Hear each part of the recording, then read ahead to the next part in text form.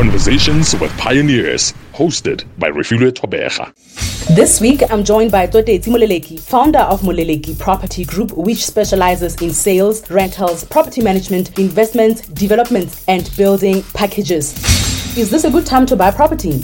There's never been a bad time to buy a property. Property investment, it's about being informed, doing your research. You look at how viable is the area, what's happening in the area, the activity. So there is never a good or bad time to buy property. If you are ready and able to buy a property, buy property. However, make an informed decision. You're also very passionate about educating people about the world of property investment. Why is the education aspect of it important to you?